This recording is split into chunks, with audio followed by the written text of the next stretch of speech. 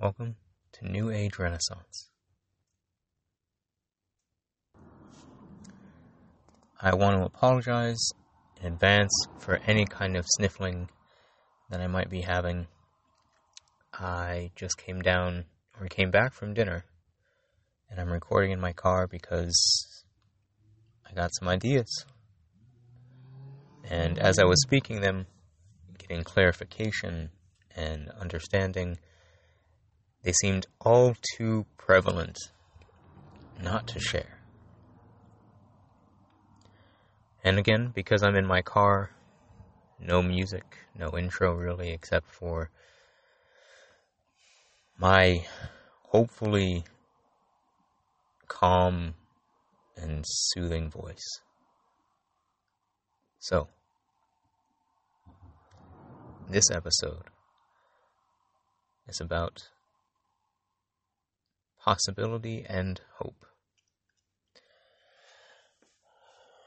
Recently I've gone through so many different things, and so much of who I thought I needed to be was stripped away from me in the most unexpected of ways. And I thought that it was going to just take me out fully. But it didn't. And I owe a huge debt of gratitude to my friends and family, and to honor and love. Thank you all very much for being there. I'm so incredibly glad that I finally got to see you after almost 2 years, I think. It's been time with you. And just be. And it's in that new sense of honor and hope. It's a new me, where I have a new sense of honor for life, for love, for being. Where I feel like what I didn't think was possible and before is somehow now possible. And when I feel bad for having hope for the future, I just remind myself that hope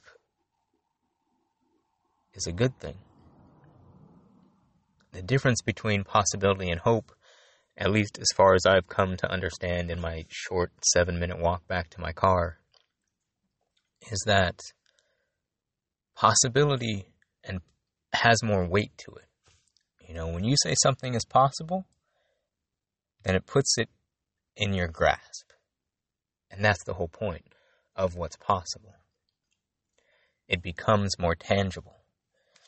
And the fact that possible and tangible end with the same syllable is telling. It shows their connection in life and in us.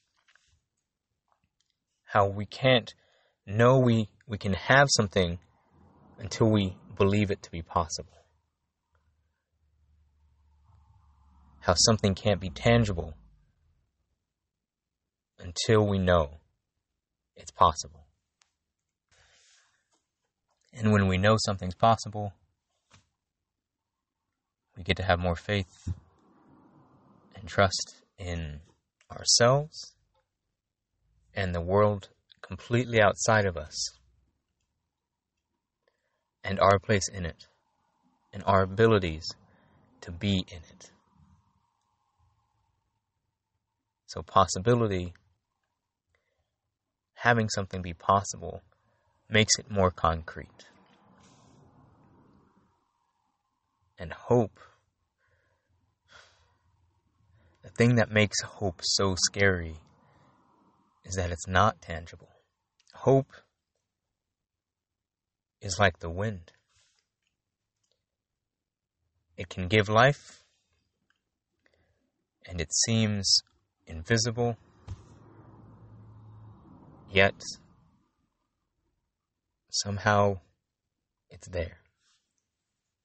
Hope is air, giving us a moment of peace and clarity with a simple exhale and inhale.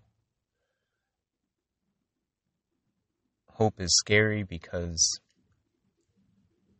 it lets us know that there is still so much beyond what we can see and do that might be possible. It lets us know that there's more to life and there's more to us as human beings and as a single human being. Hope is a snowflake in the winter's breeze. You'll watch it dancing, moving, having no idea where it's going to go, but you're just entranced and happy to notice it. And the scary thing about that is, as soon as it gets too warm, that snowflake can melt away. And all you're left with is this idea of hope. It's that idea that makes it so scary. Because hope is so easy to feel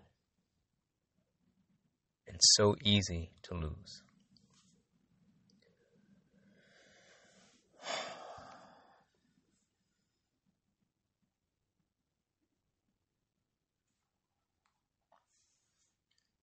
There are things I have hope for that scare me. And there are things that I know to be possible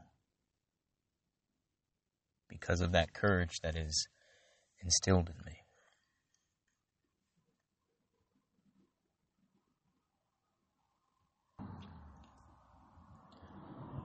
I hope with all my heart and soul that you gain more possibility in life than you ever thought possible. And I hope within every single moment of new possibility, hope ignites within you for the unknown.